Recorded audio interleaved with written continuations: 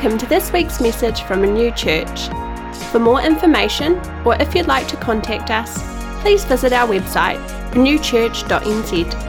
Thanks for tuning in, and we hope you enjoy this message.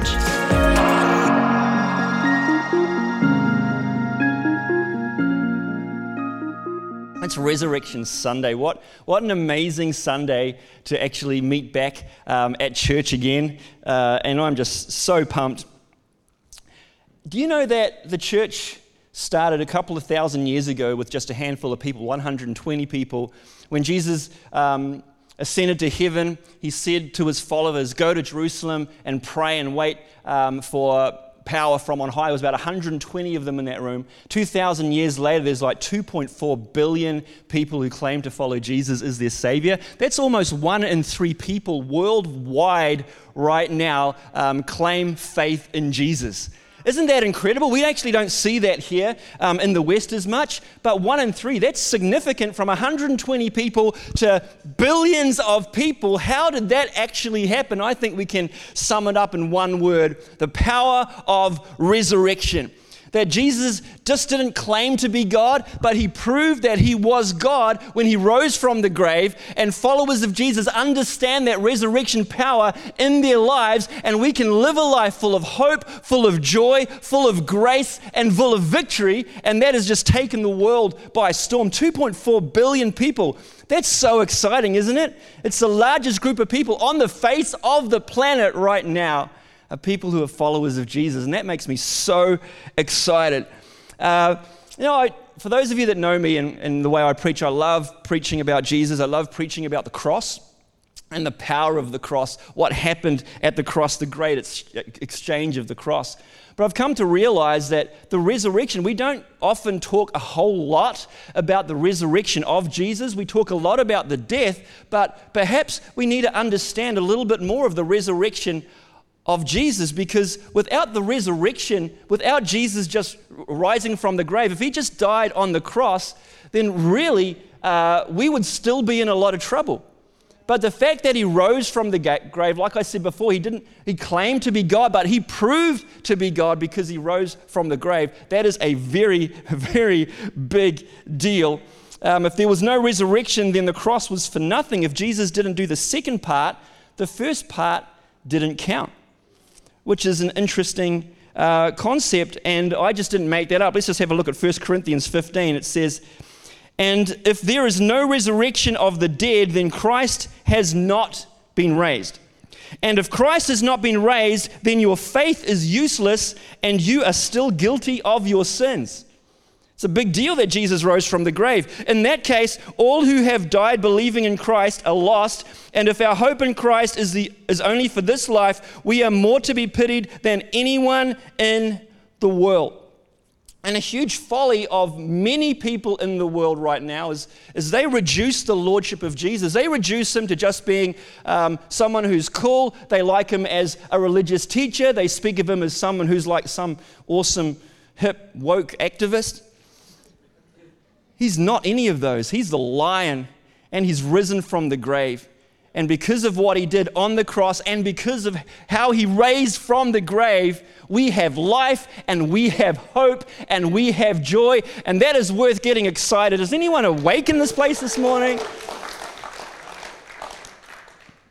Jesus died claiming he was God. He rose again to prove he was God, and this gives us so much hope. So what I want to talk about this morning is just 4 reasons why the resurrection gives us hope. The first one, because of the resurrection, we can be completely forgiven.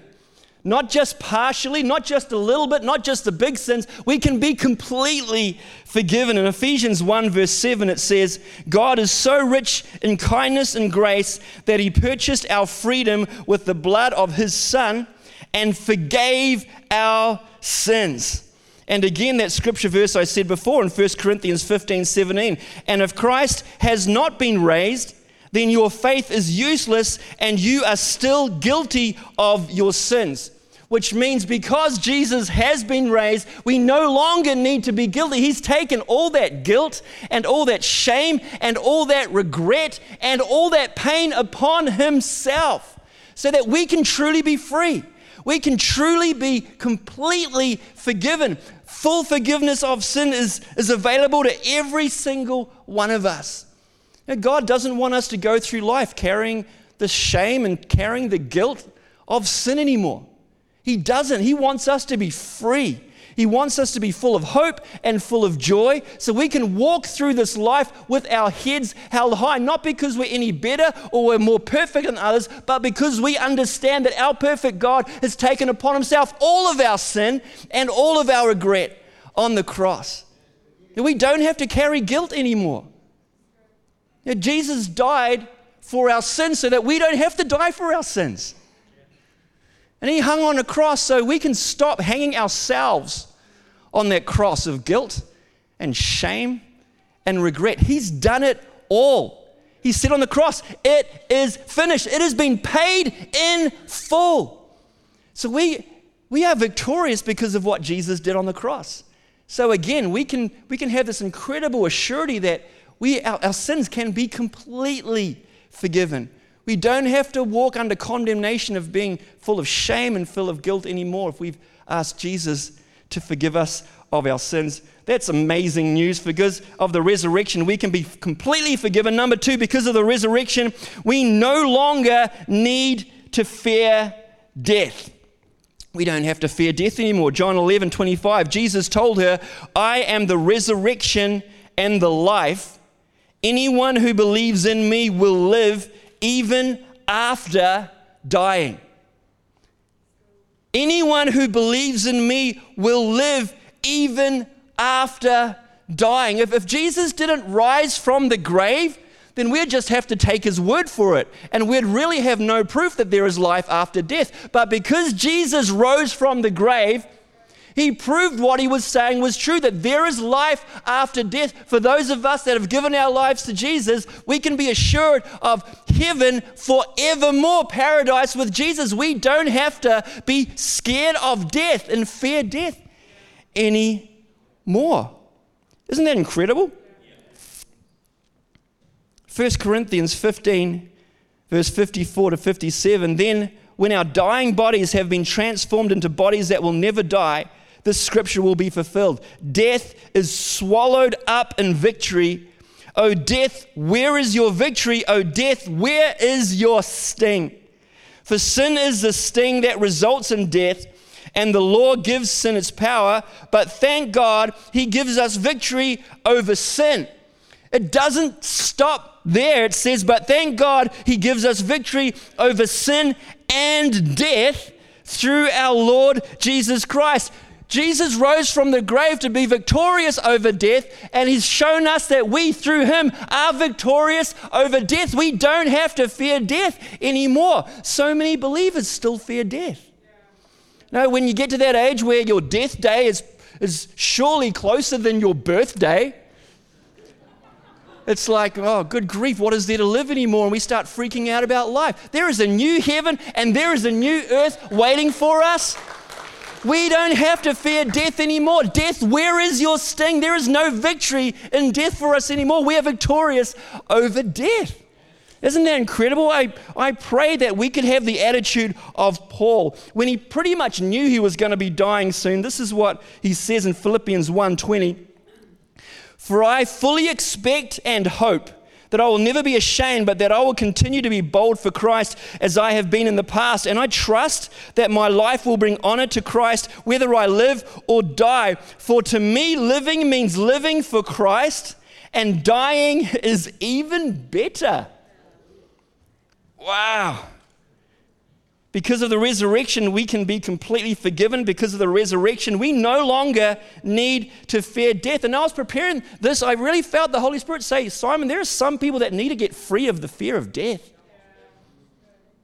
If that's you this morning, as we take communion, as we sing a song of faith and praise at the end, just say, God, I take this from me. I don't need to, don't succumb to that lie, that death is the end for us. Number 3. Because of the resurrection, and I love this, we can have the Holy Spirit living in us. John 16 verse 7 says, this is what Jesus said, but in fact, it is, some translations say better for you, but this translation says, it is best for you that I go away, because if I don't, the advocate, which is another name for the Holy Spirit, won't come. If I do go away, then I will send him to you. Jesus died on the cross, he rose from the grave, and he went to the Father so that the Holy Spirit could be sent. And Jesus is saying, I know that you guys love me being beside you, but when I go back to the Father, I'm going to send you the Holy Spirit, and he's not just going to be beside you anymore, he's going to be living inside you. And Jesus is saying, it is better for you that I go away, because now you're going to have God on the inside. Having the Holy Spirit in us is actually better than having Jesus beside us. That's what Jesus said. And we have this incredible opportunity of carrying God around on the inside of us and living life through Jesus' power, through the power of the Holy Spirit in us. Acts 1 verse 8, but you will receive power when the Holy Spirit comes upon you. You will be my witnesses, telling people about me everywhere, in Jerusalem, throughout Judea and Samaria, and to the ends of the earth. God never designed us to go through life without his power. I don't think we can do it. We can't do a good job of life without God's power. That's why he gave us his power. That's why he gave us himself to live on the inside of us so that we could be victorious through every situation in life. Ephesians 1 verse 19, I also pray that you will understand the incredible greatness of God's power for us, or God's power available to us who believe in him. This is the same mighty power that raised Christ from the dead and seated him in the place of honor at God's right hand in the heavenly realms. A similar verse is Romans 8:11. The Spirit of God who raised Jesus from the dead lives in you. The same power that made a dead man live lives in you, and just as God raised Christ from the dead, he will give life to your mortal bodies by the same Spirit living within you. Do we have any idea of the resurrection power of God? And that same power is living within us now so that we can have victorious lives? The same power that made a dead man live is living in you. The same power that resurrected a dead man can resurrect your career, can resurrect your broken relationships, can resurrect your life, can resurrect your future, can resurrect your dreams. Isn't that worth getting excited about? The same power that rose Christ from the dead lives in us now. His name is the Holy Spirit. Do we understand that power? It's almost like going to Pukekohe and riding the fastest car in the world, a Lamborghini, at the speed limit, 50 kilometers. Like, this is amazing. Woo! When you've got so much power, do we know how much power we carry to live victorious lives for Jesus? And I think this is where it gets to the nitty-gritty. So many of us, we go through life. I was going to say mantra, but that's probably not the best thing for a Christian to say. But the narrative in our lives of I can't. Now, I can't do this, or this dream can't be resurrected in my life, or I've tried before and I just can't. So even as believers, we still carry that narrative through our lives of I can't. And that, because of the resurrection of the cross, we need to change that from, I still can't, but God, you can. Now, I can't in myself do this, but God, you can. Now, I can't get me out of this mess, but God, you can get me out of this mess, and I'm going to believe in you for my future. Now, I can't restore this broken relationship or where I am in life, but God, you can, and you are the God of resurrection, and you are living on the inside of me, and that gives me hope to believe for a new day. So let's stop just saying I can't and say, I can't, but God, you can, and you're living on the inside of me now. I'm your child. Number 4, because of the resurrection, we can have a new life. We can have a new beginning. We can be born again. And it's not just a resuscitated life. You know, when someone stops breathing, or, you know, they're obviously in a medical emergency, and people do CPR on them or whatever, and they put the, you know, you've seen the movies, whatever they're called, the paddles on them. That's called resuscitation. And that's when someone is sort of, their vital signs are not there, and they've, for a little while, and they are resuscitated. So they get the same life, but it's a resuscitated life. Resurrection is completely different. Resurrection is where something is just absolutely dead, and there is no way ever that thing is going to come back to life. But a resurrection is when that dead person comes back to life. It's completely different to resuscitation. I think so many people think of salvation as resuscitation. Our lives get into a bit of trouble, and it's like, oh, God, please resuscitate my life. And we have a little bit of hope, but we continue living the same old life with the same old struggles and problems that we did. We've just been resuscitated. Now, Jesus just didn't come to resuscitate us. He came to make us completely new, to resurrect us into new creations. And it's completely different to being resuscitated. In Romans 6, verse 4, just as Christ was raised from the dead by the glorious power of the Father, now we also may live new lives. And the Bible is absolutely full of people that were dead but were given new lives in Jesus. New lives because of God. And you may be here today or watching this, and you just know that you are pretty much dead and you are in a mess. God wants to give you a new life, a completely new life, make you into something completely new. And I've just got 3 here because just for sake of time. The first one in Mark 5, verse 18 to 19. This guy was demon possessed, and when Jesus asked him his name, he didn't say like Roger or John, he said Legion, because he had a legion of demons. It's just like someone being in our church service this morning and say, hey, how's it going? My name's Simon, what's your name? They say, oh, I'm demon possessed.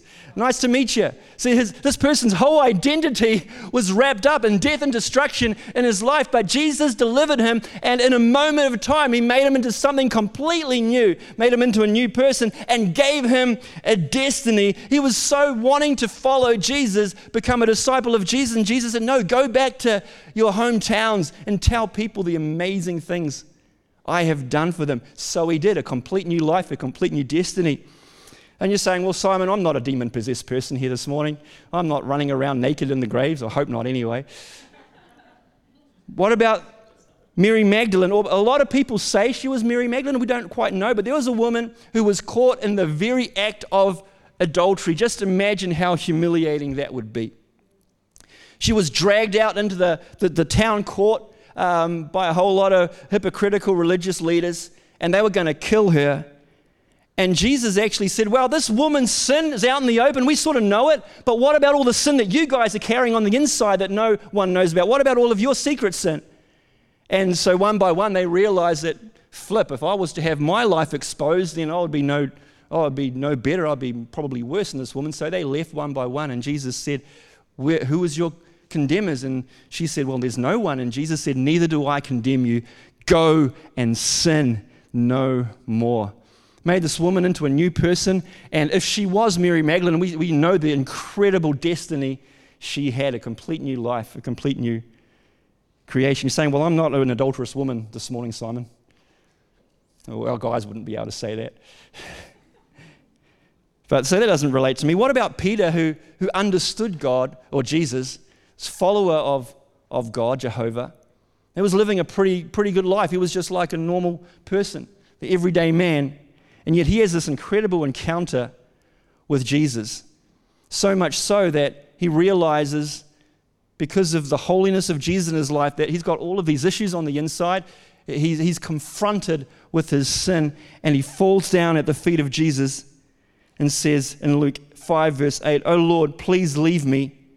I'm such a sinful man." And when we have an encounter with God, we get to see us the way we see us.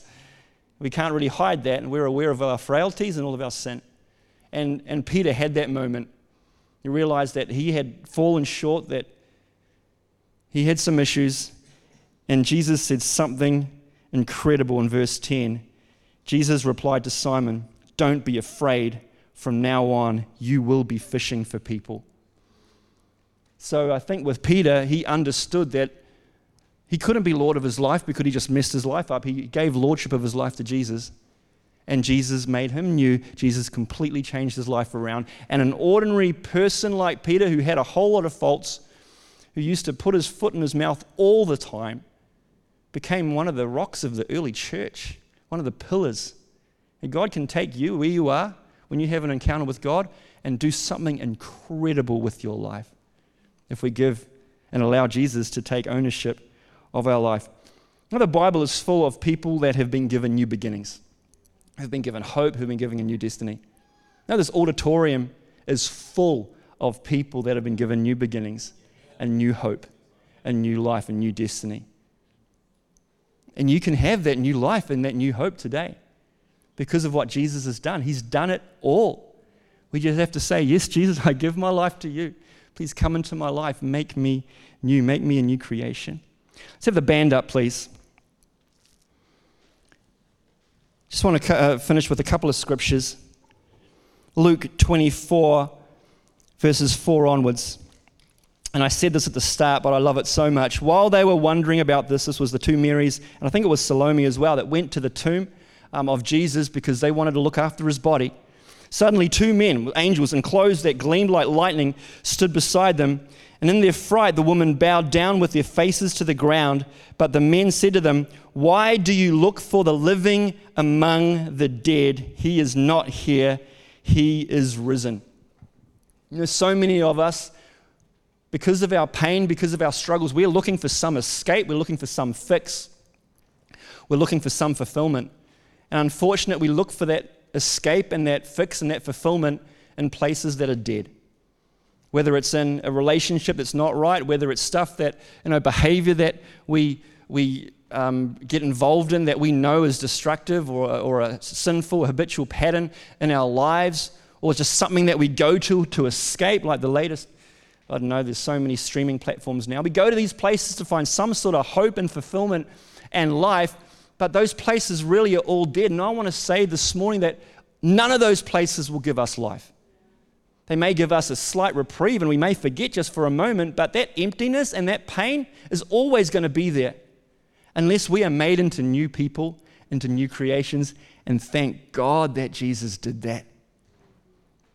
That we can give our lives to him and he can make us into new creatures. So if you're struggling today, you're not going to find hope in anything else other than the cross of Jesus Christ and understanding the death and resurrection of him, giving your life to him. I want to give us all that opportunity in a moment. Just before I do, 2 Corinthians 5, verse 15 to 17 says, he died, Jesus died for everyone so that those who receive his new life will no longer live for themselves. Instead, they will live for Christ who died and was raised for them. This means that anyone who belongs to Christ has become a new person. The old life is gone. The new life has begun.